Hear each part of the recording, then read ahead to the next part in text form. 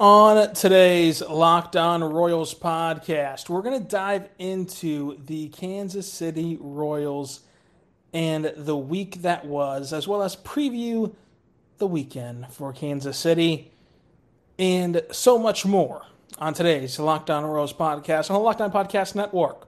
Your teams every day. You are Locked On Royals, your daily Kansas City Royals podcast. Part of the Locked On Podcast Network, your team every day.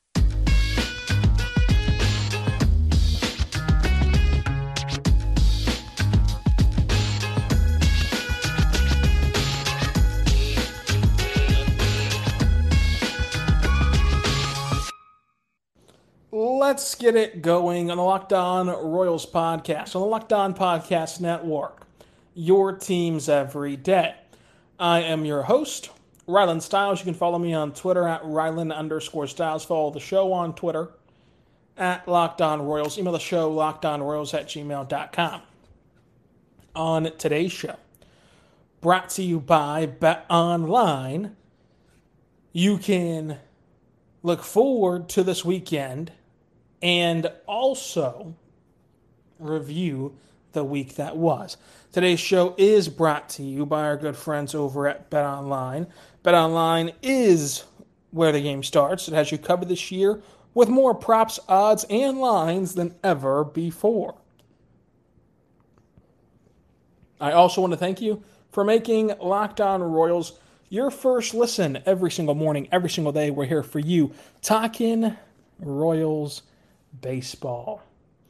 That's right, we're talking Royals baseball for you today. And for your second listen, check out Locked On Chiefs. The preseason is over with, and so their full-fledged preview in week one and the rest of the season coming up on Locked On Chiefs.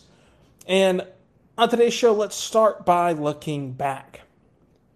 So this week for Kansas City, what you're looking at is a Royals team that is 3-7 in the last 10 games and ended their week with a win over Arizona. That, of course, being their lone win in that wacky two-game set in Kauffman Stadium. The week started with a makeup day against the White Sox, in which Kansas City won, thanks to Amir Garrett getting the win out of the bullpen. Let's start there. So Monday was a makeup day against the White Sox for an earlier rainout, and Daniel Lynch got the start. He only lasted 4 innings, 7 hits, 3 runs given up, and 4 walks. So clearly not his best stuff, but also not an outing that takes you out of a ball game. And that's important too. We spent Wednesday talking about Brady Singer and talking about how his elite stuff and elite performance is exactly what Kansas City needs, and how hard it is to find an ace, and how difficult it is for Kansas City of all teams to get one, because they can only find and acquire an ace through the draft. Because they obviously cannot pay the premium price that it takes to get starting pitching. That is just out of their market. That is out of their reach. Anytime a workhorse, true, bona fide number one starter hits the open market, even if they're from Kansas City, for a hypothetical example, they will not be going to the Royals because the Royals just cannot pay them enough. So that rules out free agency. No matter what factors you have going in your favor, best team, local team, whatever the factors are, you just can't pay enough for what it costs. The currency of baseball's pitching and starting pitching, you just can't pay enough. Can't even really acquire one through trade because, A, even trading for a rental, you'd give up, 2 top 10 prospects in your system and have no way to retain them past that season. And B, trading for one that's under contract for a year, 2 years, 3 years, you'd still be giving up over half your farm system. And your farm system is your lifeblood. You cannot afford to deplete that farm system, because whenever you do, then the route to sustained success is blocked. So the only way you can find an ace in Kansas City, which is what you need to truly compete, is by drafting and developing them. Now, we saw all the stars align in 2015 and 2014 where, James Shields has a breakout and, you trade for Johnny Cueto, who was really good in his prime, obviously, had the 2 games you needed in the postseason to get you the World Series win. But even Johnny Cueto is not what we're speaking of in the sense of ace, like just top of the line starter, which Brady Singer has been for the last 2 months.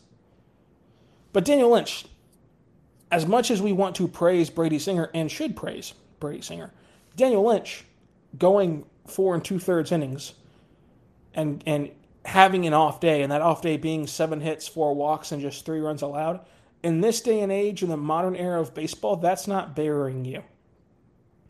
If that's your big blow-up day, if that's your day where things didn't go your way and things didn't go right for your pitching staff, that's still manageable. And the Royals managed it pretty well.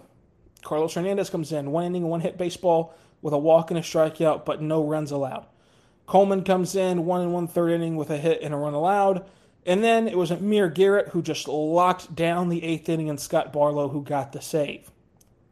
So the pitching staff was able to navigate that short outing by Daniel Lynch, and the offense picked up Daniel Lynch.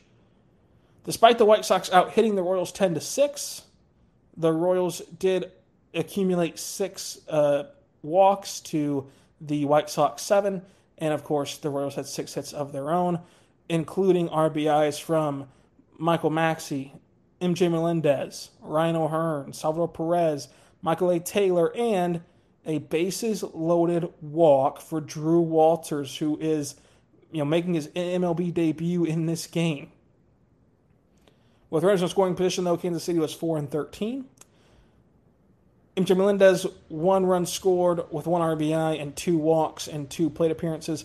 Bobby Witt Jr. had the hit in this one with a run scored. And then Salvador Perez, the only member besides Ryan O'Hearn to have 2 hits in this contest. So this was a good win for Kansas City to start their week. And then you go into that weird 2-game set, which getting the split is awesome. It's fine. It's whatever. Obviously, though, you can't learn a lot in just 2 games. It's too small of a sample size in Major League Baseball. The first game against Arizona, you see John Hazley go for 4 2/3 innings, just like Lynch, although he gave up 0 runs off of 4 hits and 4 walks and 2 strikeouts. It was Koss who gave up 1 run, and Josh Staumont who blew it as he gave up 4 runs in his 1 inning of work, and then Luke Weaver allowed 2 more runs against his former team. Offensively, Kansas City only musters 3 as Arizona gets 7, and they can only find a way to collect 5 hits as a team and only add in 3 walks. Of those 5 hits, 2 of them came off the bat of Bobby Witt Jr., including a 4th inning home run. Nicky Lopez and Bobby Witt Jr. both hit triples, and so Bobby Witt Jr. making his impact known with the home run and the triple in this game, with that, of course, RBI from the home run. He was also driven in on that triple, so he scored 2 runs in this contest. But it was kind of a sleeper game on Tuesday, and then on Wednesday, you had the Royals and Diamondbacks finish up their 2-game set, in which Brady Singer was just immaculate. 7 innings of work for Brady Singer, 4 hits allowed, and 1 run allowed. That 1 run came off of a home run. 4 innings, 4 hits, one of them being the deadly home run, and 6 strikeouts with 0 walks. That's right, 0 walks across 7 innings. That is incredible work for Brady Singer, whose season ERA is down to 3.15, whose last month ERA is down sub 2. He is just awesome. Carlos Hernandez, getting more comfortable out of the bullpen. Another inning of work with no run allowed and just a clean bill in that 1 inning. No hits, no runs, no errors, no walks, no drips, no leaks, nothing from him in that 8th inning. And then the 9th inning, Scott Barlow comes in, gets in a sticky situation, gives up a hit and 2 runs with a walk. And, of course, it was the 2-run blast that did him in the 9th. But Kansas City still holds on. They win 5-3.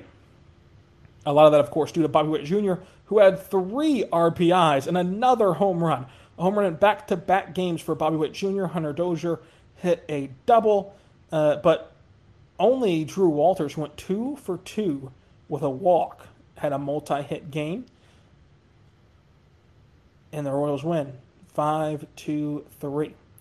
So with the off day on Thursday, we get you set for tonight's game against the San Diego Padres and this weekend series against the Padres, all coming up on the Locked On Royals podcast.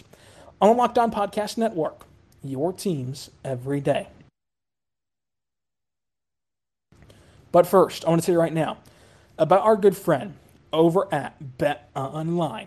Folks, betonline.net is the fastest and easiest way to bet on all of your betting needs.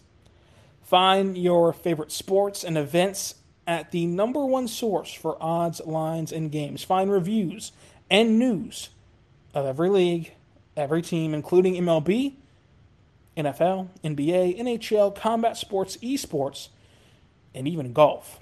BetOnline continues to be the top online resource for all your sports wagering information. From live in-game betting, scores, and podcasts, they have you covered. Head on over right now to BetOnline today or use your mobile device and learn more about the action happening today. BetOnline is where the game starts. Make sure you check them out today. BetOnline. And folks, it's this easy. Type in betonline.net, go to their sports book, and they are going to immediately prompt you with baseball. You can scroll down and see the Royals are plus 1.5 run underdogs against the Padres. You can also do cool things like MLB futures. So who is the favorite right now to win the World Series? Well, it is the LA Dodgers at plus 300. The Astros in second place at plus 425, and the Mets overtake the Yankees, or I should say they're tied with the Yankees, for third best odds at plus 500. Who is the favorite to win the American League Cy Young? It's Justin Verlander at minus 400, with Shane McClanahan at plus 500. On the NL side of things, Sandy Alcantara at minus 260. You can bet on all those fun things over at BetOnline, including every other sport imaginable as well at betonline.net. That's betonline.net, betonline.net for all of your betting needs.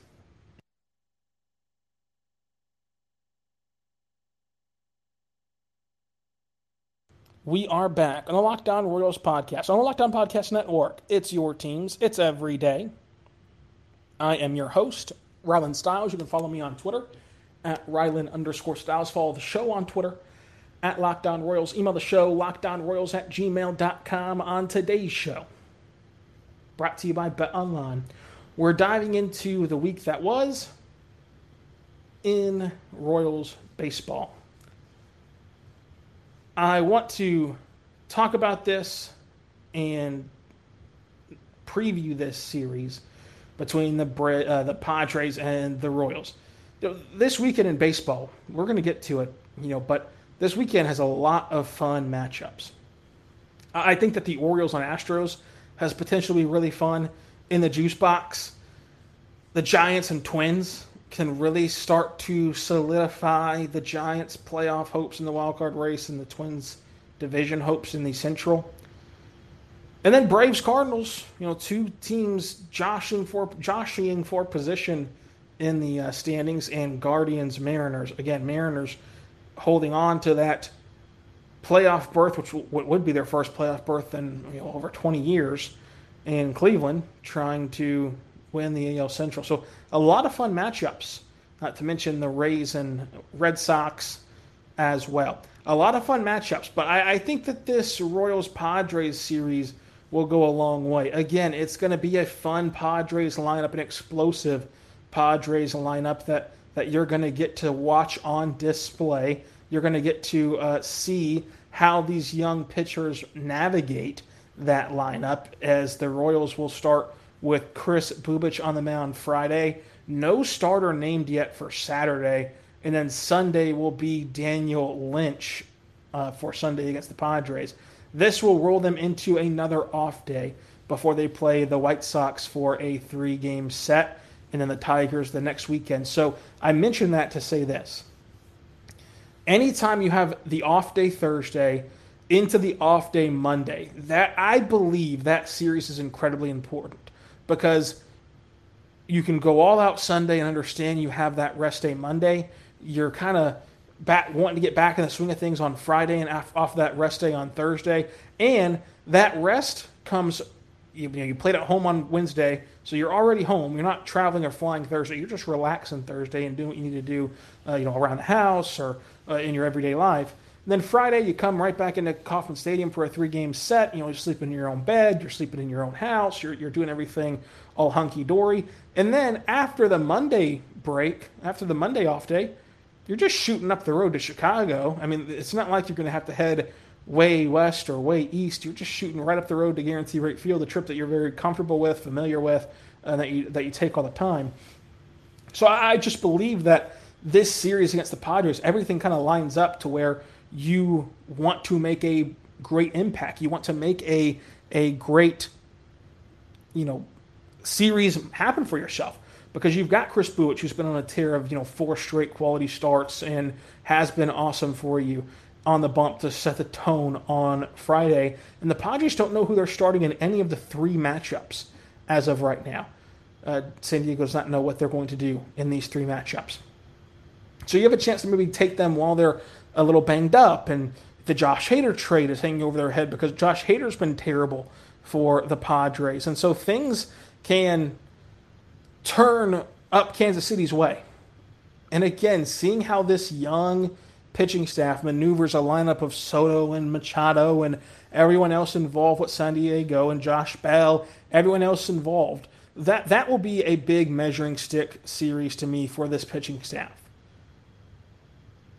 I think that when you're looking at this series, it's one that's winnable, even though on paper these teams are very much separated, right? I mean, Jorge Alfaro is the backstop with Aaron Nola switching off, and then Josh Bell, and they have Jake Cronenworth. They have Brandon Drury's been incredible. Manny Machado's been incredible. Jerickson Profar, of course, Juan Soto, Will Myers. They have the guys, Trent Grisham. They have the guys in that lineup to do damage. Their pitchers with Mike Clevenger, and you mentioned Josh Hader, who has struggled a bit. Tim Hill, former Royal, Sean Manaea in the Royals organization before, obviously, in that massive trade to Oakland. Blake Snell, Joe Musgrove. Like, on paper, this Padres team is much better than the Kansas City Royals. However, not only are the Royals' young pitchers kind of getting into maybe a little bit of a groove, not only is there no pressure on Kansas City, the Padres might just sleepwalk their way into Kansas City and expect that a 51-75 team is just going to roll over for them. And I think that this young Royals team doesn't have very much rollover in them. And in the last 10 games for the Padres, they're 4-6 on a 2-game losing streak. They're 19.5 back of the Dodgers in the division. And in the wild card race, the Padres are only 1.5 up on Milwaukee for that third wild card spot. They're 2.5 back of that second wild card spot against Philadelphia, and they are a whopping 10 games back of the Braves for that top wild card spot. So I just think that with this, with this series, the Padres might be pressing, and also the Padres, on top of pressing, might just be overlooking Kansas City, because as Kansas City has that off day charged to them on Monday, and they're going to get to regroup. Guess what? The Padres are going to fly into Kansas City, then shoot right out after the game Sunday and go to Oracle Park in San Francisco and play the Giants. It's not going to be simple. It's not going to be easy for the Padres to navigate this series whenever they don't know who they're pitching in any of the 3 games right now. And they've got a very important divisional game. Now, granted, divisional series on the line coming up. Now, granted, the Giants are 5.5 games back of that wild card spot. Well, guess what? If the Giants beat the Padres Monday, and then they beat the Padres on Tuesday, and then they, beat the Padres on Wednesday, that makes up a lot of ground. in a short amount of time. And life gets no easier because the Padres, after the Giants, play the Dodgers. So this is the time for the Padres to capitalize, and you don't want to get caught looking ahead if you're the Padres, but I could easily see that happening this weekend. As things start to intensify, things start to heat up around Major League Baseball. Let's talk about Major League Baseball. Let's talk about the landscape of the sport.